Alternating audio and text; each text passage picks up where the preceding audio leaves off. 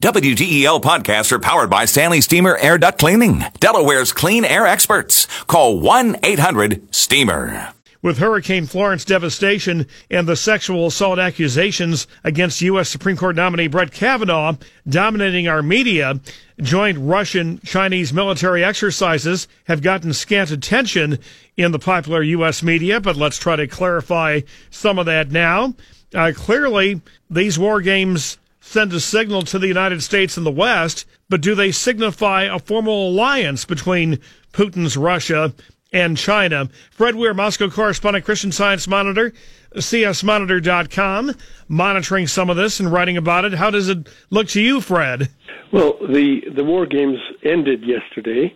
They were very successful. There's a lot of dispute over how large they actually were. That out there in the Russian Far East, it's a pretty sparse country. Infrastructure is bad. It's unlikely that they could have been the scale that they claimed, but who knows?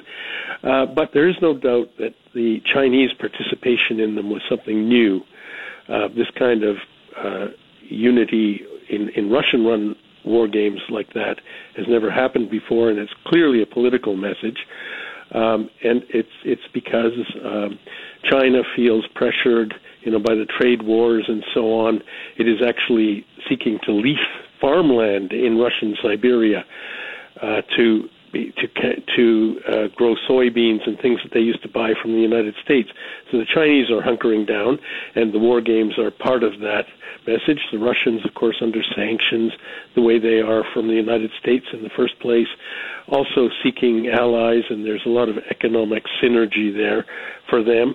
So that's what the background to this is. It clearly is a new stage of Chinese-Russian unity. It's got an anti-Western message that's unmistakable, but there are just too many reasons why neither side would want to go in for a formal alliance, a traditional full-blown military alliance with all those reciprocal obligations that they entail. I didn't speak to a single expert anywhere who thinks that is imminent or even likely down the road. Despite the formal communist front in the beginning, there were just so many historic and cultural differences between the two. It just would seem to be very difficult to put Humpty Dumpty back together again if there ever were one. But nevertheless, even if they don't have a formal alliance, to the extent that they perceive their interests as similar against the West, then does it matter? Well, it does matter because China has serious problems in the South China Sea and Taiwan, which could bring it into war with the United States. Russia has tensions in Ukraine and Syria and the Baltic area with NATO and again with the United States. And you see, the danger of war is really a serious thing these days. It shouldn't be underestimated.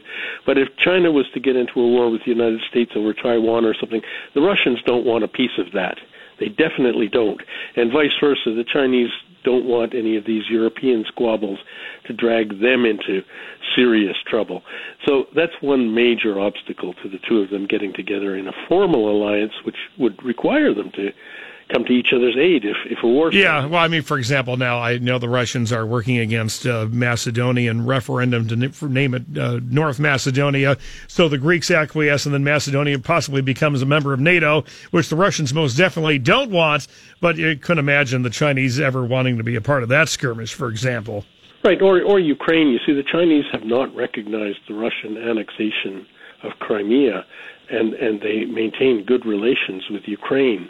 The Chinese definitely don't want any part of Russia's troubles in Europe, and it's mutual. They have some central core geopolitical interest, and I must say, if the United States keeps pressuring with trade wars and things and sanctions and so on, it is driving them together. Well, I was going to ask you about that because, of course, we see the trade war escalating even as we speak. But in economic terms, the Russians and the Chinese don't have a whole lot in common, do they? They actually do. Russia is a cornucopia of raw materials.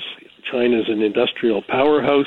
So they're complementary then. Russia has Yeah, vast amounts of farmland that isn't utilized in Russia and in Siberia. China is a hungry, huge, growing population. No, there's a lot of synergies, not just complementary. Synergies could be there, but they aren't developed yet.